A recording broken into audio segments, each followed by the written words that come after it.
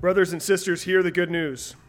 After Jesus was raised from the dead, he appeared to his disciples. He stood in their midst, walked by their side, taught them from the scriptures, and sat down at a table with them to break bread. These were the same disciples that abandoned him just a few days prior. These were the sheep that were scattered when the shepherd was stricken. These were the men who wrote their testimony down, a humbling testimony of their own frailty and weaknesses. They could write this testimony because it was good news. They were forgiven. They were loved. Jesus still cared for them despite their sins, because after all, Jesus paid the penalty at the cross for all their sins. It's a reminder to us that no matter how frail or how weak, Jesus considers us his disciples. He stands with us. He walks with us. He teaches us. And he sits at a table to break bread and drink wine with us. He does this because he loves us. He died for us and was raised up on the third day for us. Brothers and sisters, having truly confessed our sins, God himself promises you the forgiveness of the Father, the victory of the Son, and the glory and empowerment of the Holy Spirit. Believe this and rejoice. And God's people say, Amen. God's word to us this morning begins in the Gospel of Matthew, chapter 5.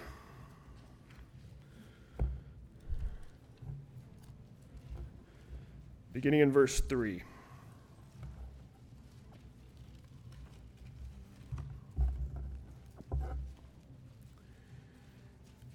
Hear the word of the Lord.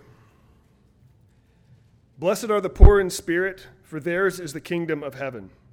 Blessed are those who mourn, for they shall be comforted. Blessed are the gentle, for they shall inherit the earth.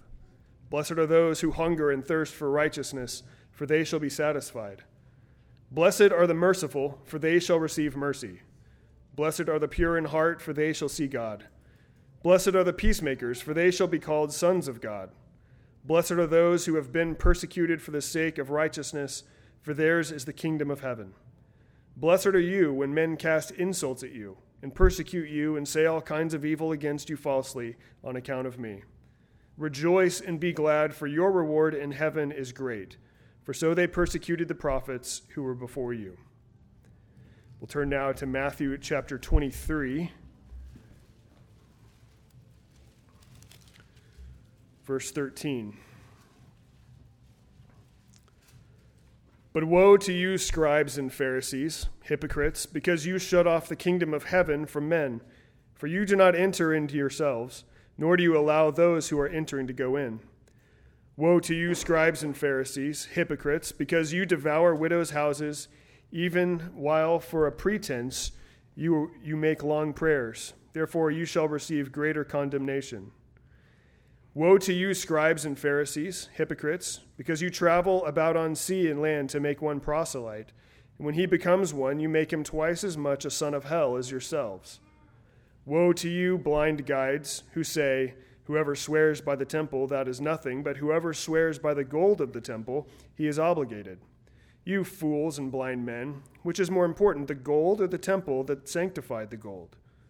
And whoever swears by the altar, that is nothing, but whoever swears by the offering upon it, he is obligated.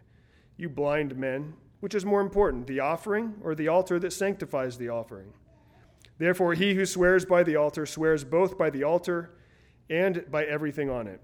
And he who swears by the temple swears both by the temple and by him who dwells within it. And he who swears by heaven swears both by the throne of God and by him who sits upon it. Woe to you, scribes and Pharisees, hypocrites, for you tithe mint and dill and cumin, and have neglected the weightier provisions of the law, justice and mercy and faithfulness. But these are the things you should have done without neglecting the others. You blind guides who strain out a gnat and swallow a camel.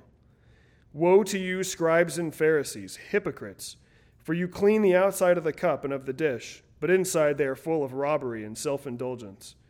You blind Pharisee, first clean the inside of the cup and of the dish, so that the outside of it may become clean also. Woe to you, scribes and Pharisees, hypocrites, for you are like whitewashed tombs, which on the outside appear beautiful, but inside they are full of dead men's bones and all uncleanness. Even so, you too outwardly appear righteous to men, but inwardly you are full of hypocrisy and lawlessness. Woe to you, scribes and Pharisees, hypocrites, For you build the tombs of the prophets and adorn the monuments of the righteous, and say, if we had been living in the days of our fathers, we would not have been partners with them in shedding the blood of the prophets. Consequently, you bear witness against yourselves, that you are sons of those who murdered the prophets. Fill up then the measure of the guilt of your fathers. You serpents, you brood of vipers, how shall you escape the sentence of hell? Therefore, behold, I am sending you prophets and wise men and scribes. Some of them you will kill and crucify, and some of them you will scourge in your synagogues and persecute from city to city, that upon you may fall the guilt of all the righteous blood shed on the earth, from the blood of righteous Abel to the blood of Zechariah the son of Berechiah, whom you murdered between the temple and the altar. Truly I say to you, all these things shall come upon this generation. We'll turn now to the Gospel of John, chapter 20, verse 19.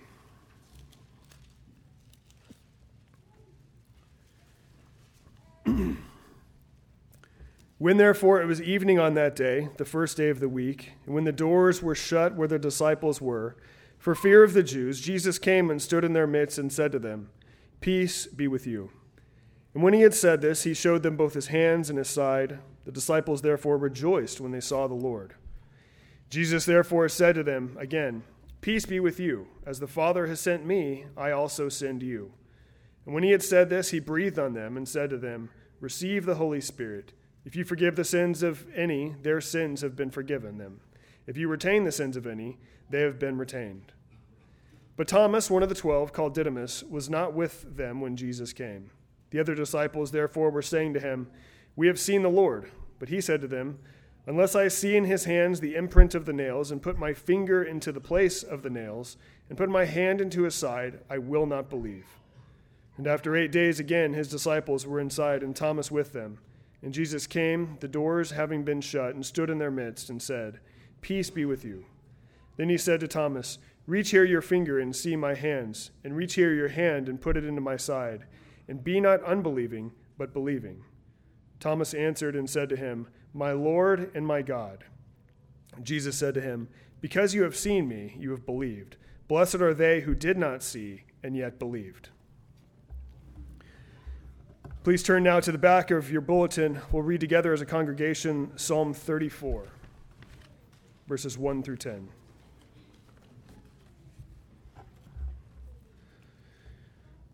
Psalm 34.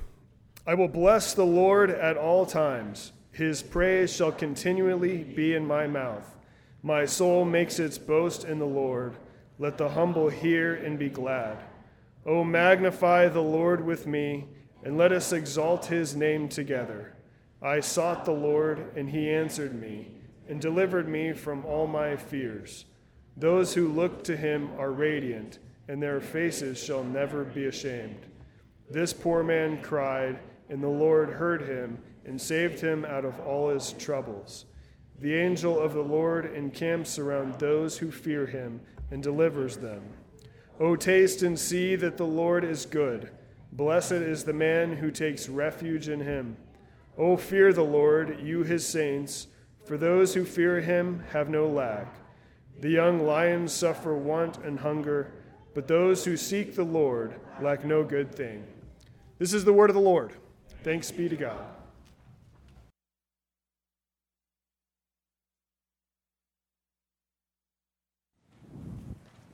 Good morning. Let's bow together in prayer.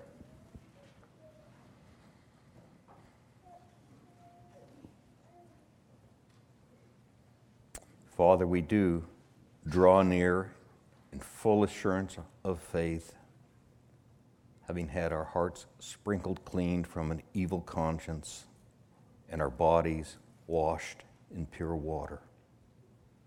Now we come to hear from you.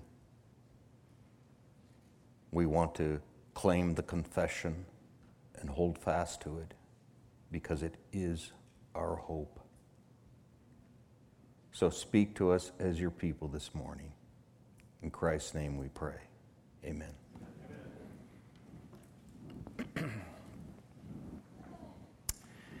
When you think about the Gospel of John, it's different than the Synoptic Gospels. It contains some of the same information, but it's certainly a beloved gospel, and it's a gospel that has an introduction, and its conclusion is brief, just 2 verses, and it has an epilogue. Chapters 1 through 20 are the substance of the Gospel of John. Chapter 21 is the epilogue of the Gospel of John. And in the Gospel of John, there are signs. People calculate them a bit differently, but there are 7 signs.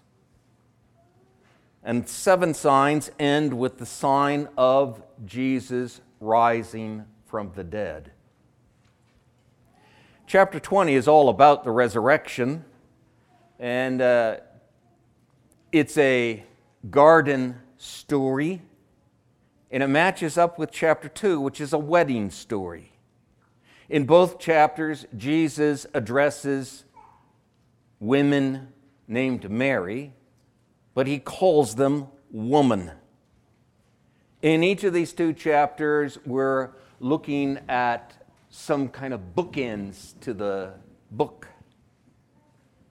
The first is the wedding in Cana of Galilee. The second is at the tomb, where Mary is asking the angels, "Where have they laid my Lord?" These 2 angels, one at the head and one at the foot where Jesus lay, thus giving us a picture of the holy room and the Ark of the Covenant with an angel on each end. And so we're to think that way. And then she turns and she sees a man, and she supposes him to be the gardener. And so she asks the gardener, "Where have you laid Jesus, my Lord?" And Jesus says to her, "Mary."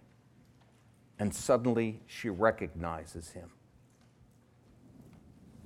Of course, that takes us back to John chapter 10, where Jesus says, "My sheep hear my voice, and I know them. And the voice of another they simply will not listen to." These are bookends.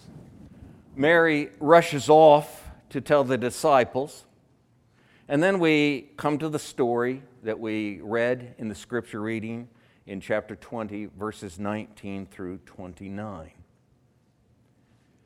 We've looked a lot over past years around Resurrection Sunday at John chapter 20 because it's one of the favorites of mine. We've looked at other Gospels also as well.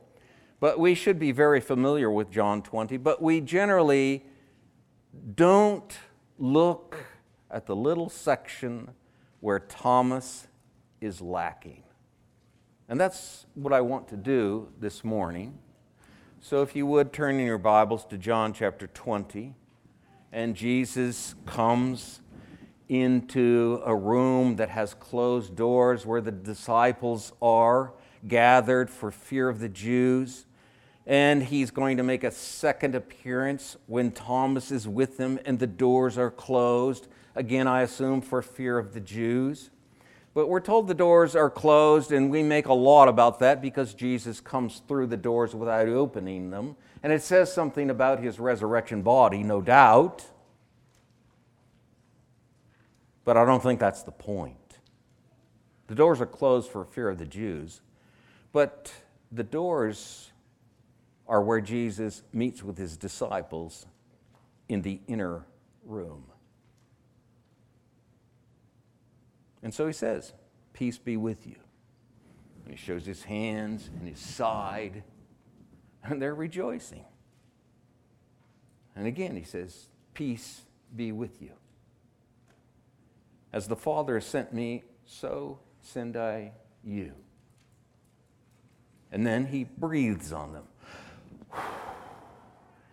And they receive the Spirit. And he says to them, "The sins of those you remit, they're remitted. The sins of those you retain, they're retained." Now, I said in my little note that I sent out that I was going to talk about the resurrection, or John, from the standpoint of the message of the book, from the standpoint of new creation, and from the standpoint of the disciples being witnesses. Well, these three themes are all tied together in John, but we'll talk about them a bit separately. But you can see right away, if you work your way through John, and you go all the way from the beginning to here in John 20, we start at John chapter 1, and we hear the word. In the beginning was the Word, and the Word was with God, and the Word was God. He was with God in the beginning. All things were made by Him, and without Him nothing was made that was made. So over here at the start we have creation. And when you think of creation, of course, this ties into our text, it sends you all the way back to Genesis chapter 1. And in Genesis chapter 1, we work our way through the days of creation, and then we come to the sixth day of creation, and after the land animals are created, then man is created. Chapter 2 is an explanation about that creation, a second creation story focused on man. But in chapter 1, on the sixth day, after God makes man in His own image, in the image of God created He him, male and female He created them, thus being made in the image of God, He says to them, it says, God blessed them, and God said, be fruitful and multiply and fill the earth and take dominion. Now, John chapter 1 starts with creation, and we come all the way down to the beginning of a new creation. Revelation chapter 3, Jesus appears to the messenger of the church at Laodicea, I should say, speaks to him and says, I am the beginning of the creation. Colossians chapter 1 tells us He is the firstborn from the dead. This is where new creation starts. And what does He do? Well, He does something very much like what happened in Genesis chapter 1. He says to Adam and Eve, I bless you. Be fruitful, multiply, fill the earth. He says to the disciples, as the Father sent me, so send I you. Adam and Eve were tasked with producing a progeny to fill the earth and take dominion of it. These men are tasked with going out the closed doors they will open, first to Jerusalem, then into Judea, then Samaria, then to the uttermost part of the earth, the land. They're going to go throughout the world, and of course, it's the same picture. It's creating a progeny. They're going to bring people to Christ, who are going to be in a new generation, who are going to bring people to Christ, who are going to be in a new generation and bring people to Christ, who are going to be in a new generation and bring people to Christ, until the earth is full of the glory of the Lord. That's what happens. But Thomas is lacking. He's not there. And in verse 24 of chapter 20 it says, but Thomas, one of the 12, called Didymus, was not with them when Jesus came. The other disciples, therefore, were saying to him, we have seen the Lord. But he said to them, unless I shall see in his hands the imprint of the nails, and put my finger into the place of the nails, and put my hand into his side, I will not believe. Well, now, the truth of the matter is, the other disciples weren't any different. We call Thomas doubting.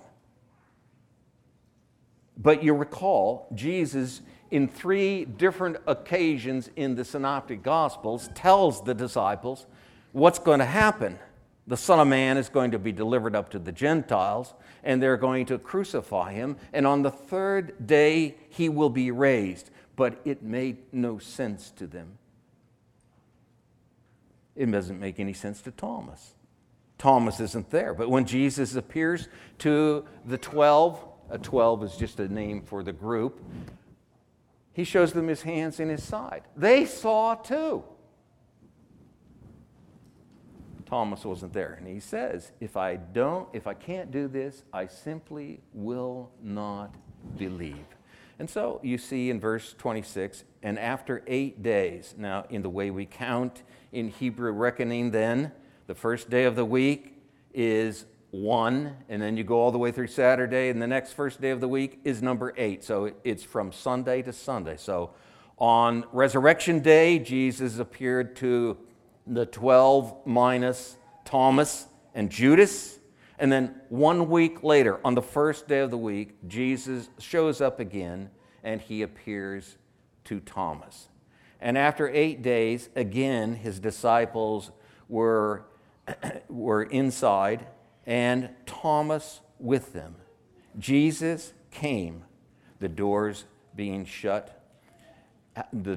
been shut, and stood in their midst and said, "Peace be with you." Then he said to Thomas, "Reach here your fingers and see my hands, and reach here your hand and put it into my side, and be not unbelieving, but believing." The word believe in the Gospel of John is always a verb. Don't be unbelieving, but be believing. So, I don't know if Thomas touched Jesus or not. We're not really told. It seems as if seeing was enough for him. And so Thomas makes this great exclamation. Thomas answered and said to him, "My Lord and my God." Well, if we took these 2 words and we put them back into the Old Testament and we're translating the Hebrew, it would be my Yahweh, my God. Except at some point in the history of the Jewish nation, they decided they wouldn't say Yahweh anymore. And so they substituted a reading for what you would see in the Hebrew, YHWH. They substituted the reading Adonai, which means my master. And if you get a Hebrew text and you can read it and you look at the bottom, it has Kativ Kareh. It says, this is what's written, but read this. So read Adonai instead of reading Yahweh. But God's name is Yahweh. And Thomas says, my Lord, which could be stated, my master and my God. Well, that's a great statement. If we make such a statement, which I'm sure, I hope everybody in this room would make, my master. That means, oh yeah, we're willing to do what Jesus says. He's our master. We'll do what he says. And my God is saying, well, we recognize he's the God of the universe and he's my God. He's God over me. But what everyone falls to is verse 29. Jesus said to him, in the New American Standard it says, because you have seen, have you believed? But it's not a question. Because you've seen, you've believed. Blessed are they who did not see and yet believe. Now, when it comes to how many saw Jesus after his resurrection, we know the disciples saw him. We know a crowd of 500 people saw him. 12 were chosen to be particular witnesses. From the time of John the Baptist to his resurrection, they were with him. They saw it. They could witness to it. When you come to the book of Acts, they are witnesses.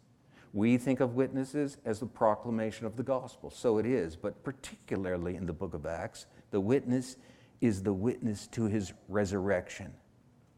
Nobody in this room can witness to his resurrection. You didn't see it. You weren't there. We're not witnesses in that way. 12 were especially appointed. It's pointed out numerous times in the book of Acts. We're witnesses of his resurrection. 12 were selected, we're told in Acts chapter 10, to witness to his resurrection. We're not witnesses in that sense, but Thomas was. And just like the disciples, he had to see Jesus or he couldn't be that kind of witness.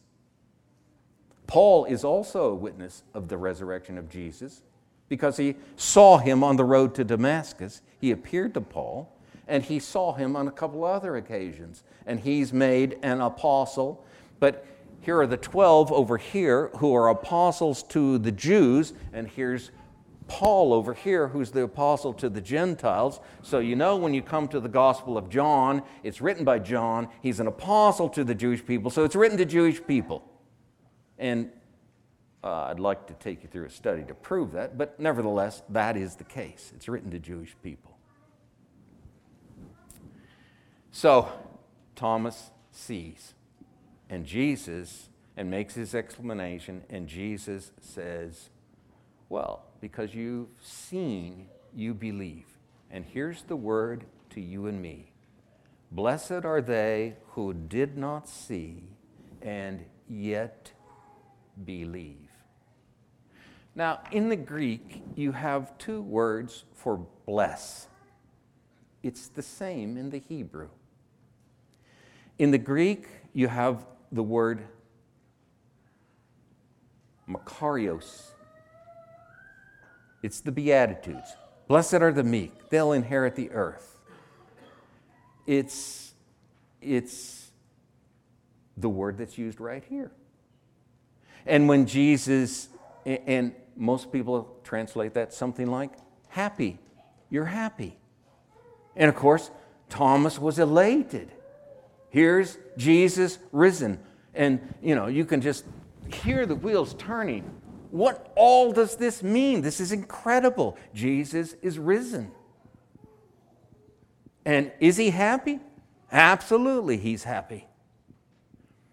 But there's another word for blessed, to bless in the Greek, and it's the word from what we get, the word eulogy. Logia.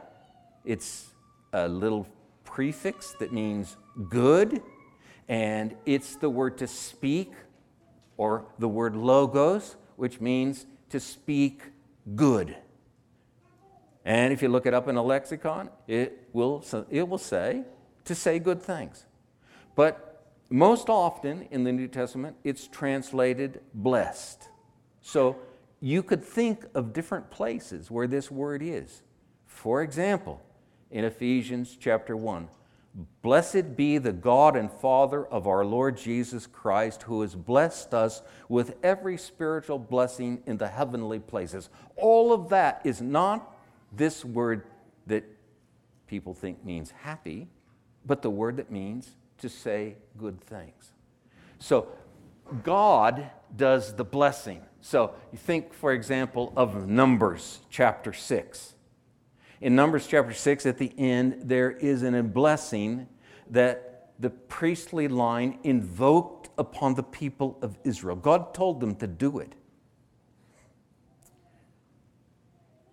And the word blessed is used. In the Hebrew, you have the word barak, which matches up with eulogia, and you have the word asher, which matches up with the word blessed in the Beatitudes. Asher means happy. That's why Leah named her son Asher. She said, I'm happy, and women will call me happy. So his name's Asher. It's the word that's used in Psalm 1. How blessed is the man who walks not in the counsel of the ungodly, and so forth. That man's happy. Here in John, the word that's used of Thomas is the word that can be translated happy. Well, I want you to realize something, and I'm sure you know this, so maybe I'm just wasting my time. I'm sure you know this. When God blesses and He says a word, a good word, God blesses His people. He invokes His name on the priests invoke God's name on the people, and the word invoke in Numbers chapter 6, invoke my name upon the people, is the word to place. So you take a person and you stamp him with God's name. How do you do that? May the Lord bless you. And the word bless is God saying something good. And of course, we know that God is the kind of God, the omnipotent God, that when He speaks, what He says happens. Let there be light, there's light. Let there be a firmament between the waters above, there it is. It happens. So when the priests raise their hands and they're calling down God's name upon His people, and they bless, God's blessing them. Good things are going to happen. That's what God does. So we say, blessed be God. We use the same word. But we don't make anything happen. We're just saying, oh, let's say good things about God because God blessed us with every spiritual blessing in the heavenly places. So God speaks, He blesses us, and boom, it happens. And when God blesses us, we are blessed. We're happy. That's how the two words go together.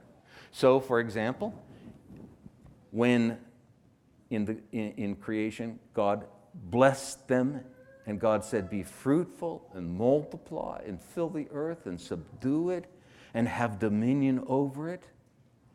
It's the word that means God spoke to them, and this is what happened. It seems it's the season for marriage, so we just need to think about that verse a little bit. I'm counseling 2 different couples at the moment who are getting married. And I was talking with Kevin and Evelyn yesterday. What a delightful couple. We were talking about Eve being taken out of the side of Adam. And I said to Evelyn, it's a good thing you don't have to be taken out of Kevin's side. He's so skinny, nothing can come out of him.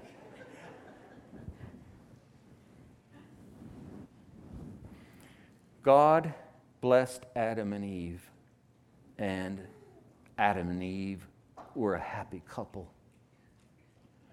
God opened Thomas's eyes, and Thomas was happy. Now, make no mistake, Thomas didn't get happy on his own. God first had to do something, which He's done for, I hope, all of us in this room. He's opened our eyes, and we recognize who He is. He spoke a word, and we become a new creation. And as a new creation, then we move over into the category of the blessed. That's what happened to Thomas. And just imagine, you got to step back and think. I mean, here they've been walking around with Jesus for 3.5 years, and suddenly He's hung up on a cross and crucified, and they're afraid, and they run, and they don't understand. And now they come together, and they see the risen Christ, and they're so happy. And they begin to think about all the implications.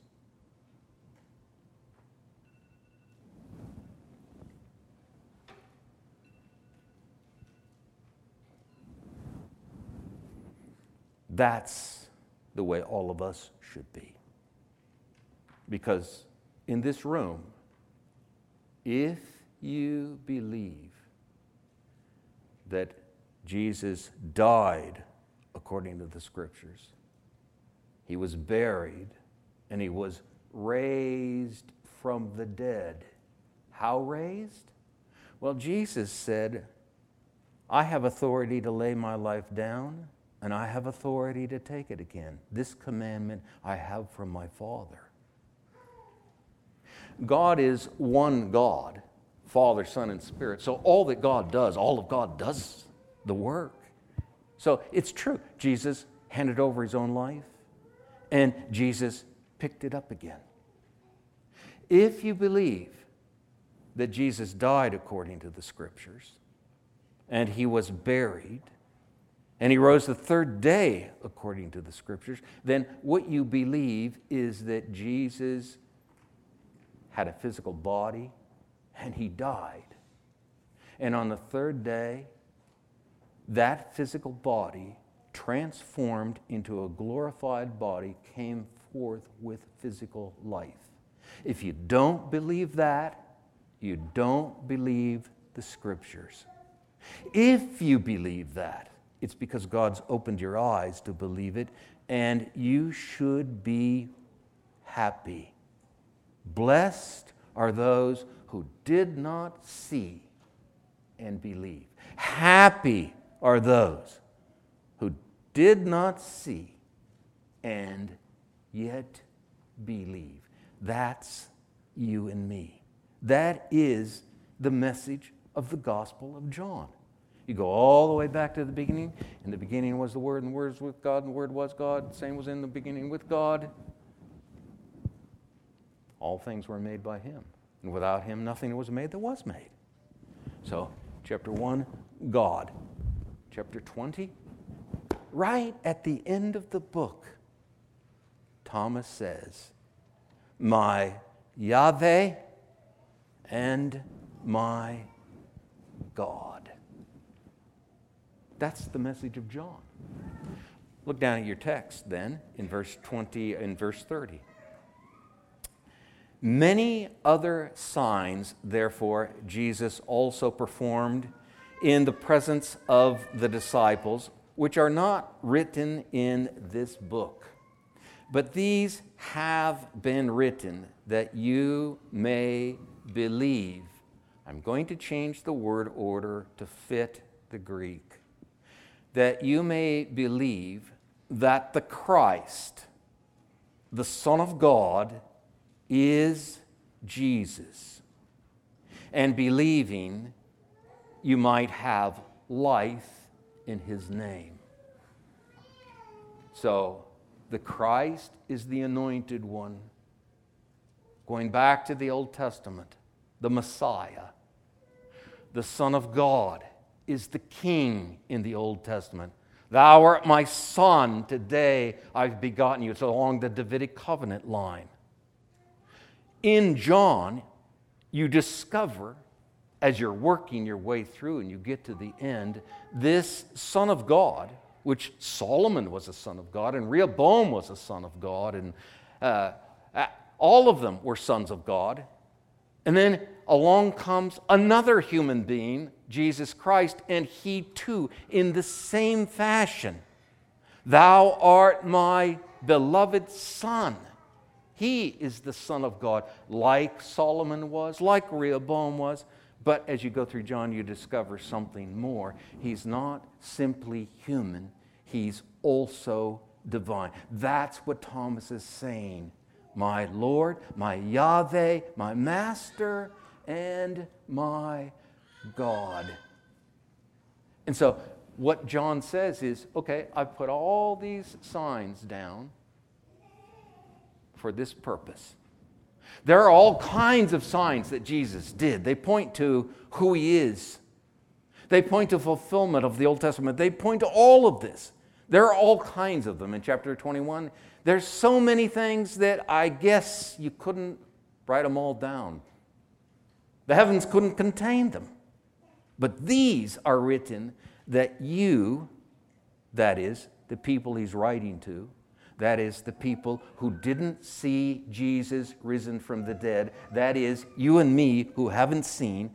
He writes these down that we might believe that the anointed one, the King, the Son of God, is Jesus, and that believing you might have life in his name. Now, let me just quickly add, and you know this, that life in the book of John is eternal life. And I insist that you think about eternal life differently than you maybe have been thinking about eternal life. Eternal life is a gift. You get it because you're a new creation. Jesus is the beginning of the creation. And when you come to believe that Christ died according to the Scriptures, was buried, and rose the third day according to the Scriptures, you get new life, creation life in Jesus. And we think, okay, I got the gift, and eternal life means I'll live forever. It does mean that, but that's not its primary meaning. Because the word eternal is the word age, an eon. There are 2 biblical eons, and out beyond them there are the ages to come. One age is the Jewish age. It runs, just for our purposes, we'll say from creation all the way down to AD 70. But the Messianic age starts at 30 AD and runs all the way down until Jesus raises the dead, puts death, so death is no more, and hands the kingdom over to the Father. So there are a 40-year span where these 2 eons are running together. And when Jesus says eternal life or life, you'll have life and you'll have it more abundantly. This is eternal life, that you might know the only God and his Son, Jesus Christ. What is eternal life? Eternal life is life that belongs to this new age. It's not just length, it's quality. It's happiness. Why? Because Jesus rose from the dead. So the message of John has these 2 bookends. In the beginning was the Word, and the Word was God, and the Word was God. And my Lord and my God. And then John tells us, this is why this is recorded, so that you readers, so that you 21st century people who didn't see Jesus rise from the dead, you haven't seen him in bodily form. No. That you might look at these signs and you might believe that the anointed one, the King, the Son of God is Jesus, and that believing, whoa, you might have life. Now, let me just add one more thing. When Jesus says to Thomas, be not unbelieving, but believing, he's not talking about unbelieving in the way you and I think of an unbeliever. Because Thomas and the other disciples, they believed in one God, Yahweh God. They believed in the Old Testament. They believed the Scriptures. No, they're in what we call a transition period. And in this transition, one moves from Judaism into Christianity. One moves from one age into a new age. That's what's happening. So Thomas, to move into the new age, he's a believer in the old age. Now he's got to come into the new age and believe what? Jesus was raised from the dead. Makes him a happy man. All right, now I want to say something just about the structure of John, because what you're looking at here is the beginning of a new creation. And the structure of John is a chiasm, a heptamerous chiasm. And I know some of you are sick and tired of the word, and I haven't said it in a long time, that phrase. We probably said it 1,000,000 times when we studied Revelation, And people, oh, yuck, heptameros chiasm. But I got to tell you, one nice lady in our congregation got it, because one day she showed up with a bag for me. And in this bag were 7 jars of olives. She knows I like olives. And she said, chiasm. Then another, down the road somewhere, she came with another bag. It had some larger jars of olives in it. And there were 3. She said, I bought you 4. But Mark Fossolino opened the first one and started eating them. So I think 4 stood for the 4 corners of the earth. And it went down to 3, so I'm not quite sure what that stood for. So there's this chiasm. And we don't have time to talk about it fully, but you can just think your way through the signs. From water into wine, all the way down to death into life. And you can see that those two go together. And then when you move in from there, you have the official's son who was sick, about to die, and Jesus heals him.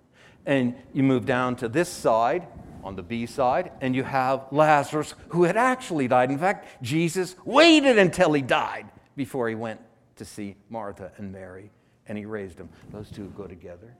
And then you move in towards the center, and you have the lame man who's healed, and on the other side, the blind man who sees. Now, notice, right in the middle is Jesus feeding the 5,000 and walking on the water. So the point of the signs, remember, the outside is the base that builds us, and the center is the focus. Now, don't misunderstand me. Resurrection is a focus in the Gospel of John. And we see, when we look at the two ends of the chiasm, that this is all about creation. You have a garden-like story of a wedding where water is turned into wine, and you take the water of Jewish purification pots and you turn it into something new, because Judaism is dead. It's dying under Christ.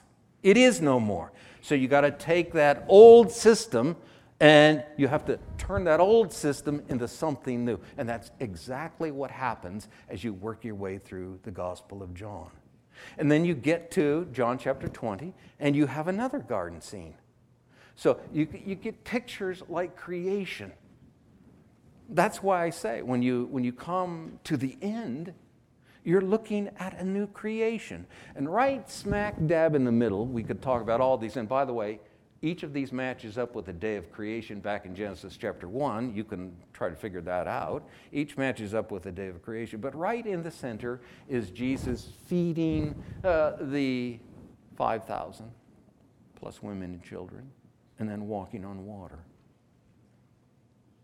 What does it picture? Well, he fed the 5,000. They picked up 12 baskets full, showing that he has sufficiency for Israel. But now we're talking about a new Israel. And so it's like going out into the wilderness after escaping from Egypt, redemption from Egypt, and you come out into the wilderness, and what does God do out there in the wilderness? For 38 years, 40 years,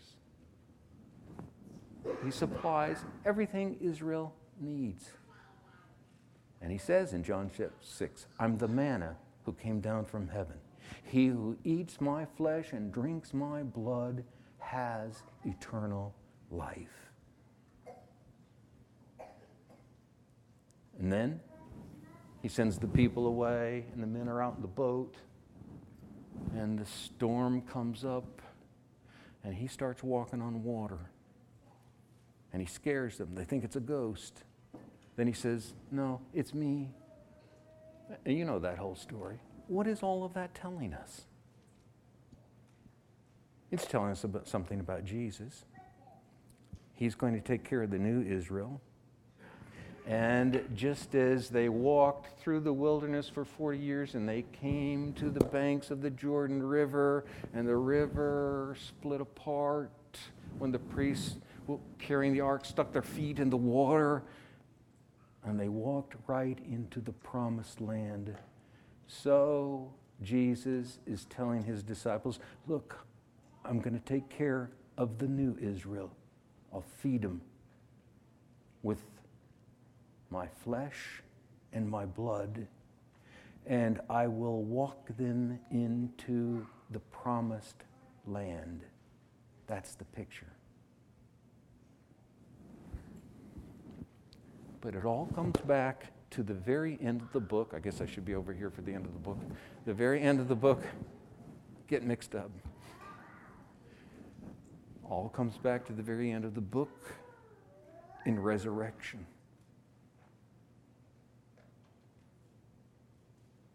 Friends, this is our life. Resurrection. We have the most fabulous future. Resurrection. We live completely different from the world. Why? Because of the resurrection. We have the life of the new age. Why? Because of the resurrection. We have new age life, new creatures in Christ. Old things past, behold, new things have come. God blessed us, and we've been blessed. God spoke, and we believed. We believed, and we were blessed. Now, we're supposed to be happy people, blessed people, like Thomas, who went into that room skeptical and said, how can I believe in resurrection? Who could believe in resurrection? It's inconceivable. It's incredible. Anybody in their right mind would not believe in resurrection. You ever seen anybody raised? You ever stood by a grave and there, your loved one's buried and the next day you see him alive? No, you've never seen any of that. These disciples are not fools. They're just like you and me. They had to see, and they did see, and they're the witnesses to you and me. And what they've done is they've invoked the name of Jesus onto us. And now we're blessed. His name's been put on us. How's it done? Well, you come to faith in Christ. You get a little water, and somebody says, I baptize you in the name of the Father, the Son, and the Holy Spirit, and now Jesus' name is on you.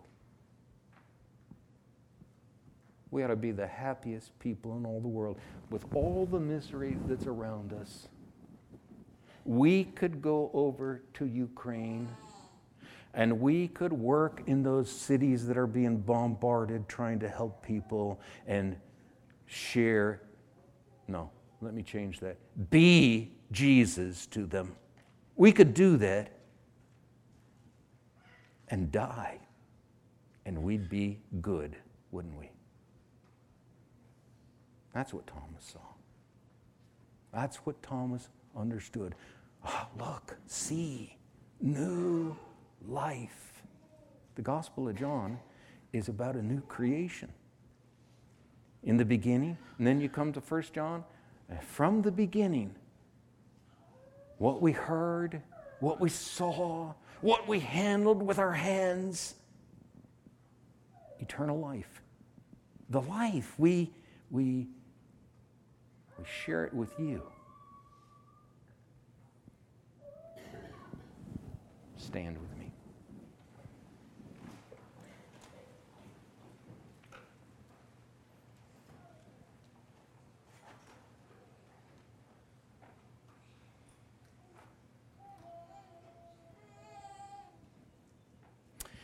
Father, we thank you that for our sakes you chose 12 men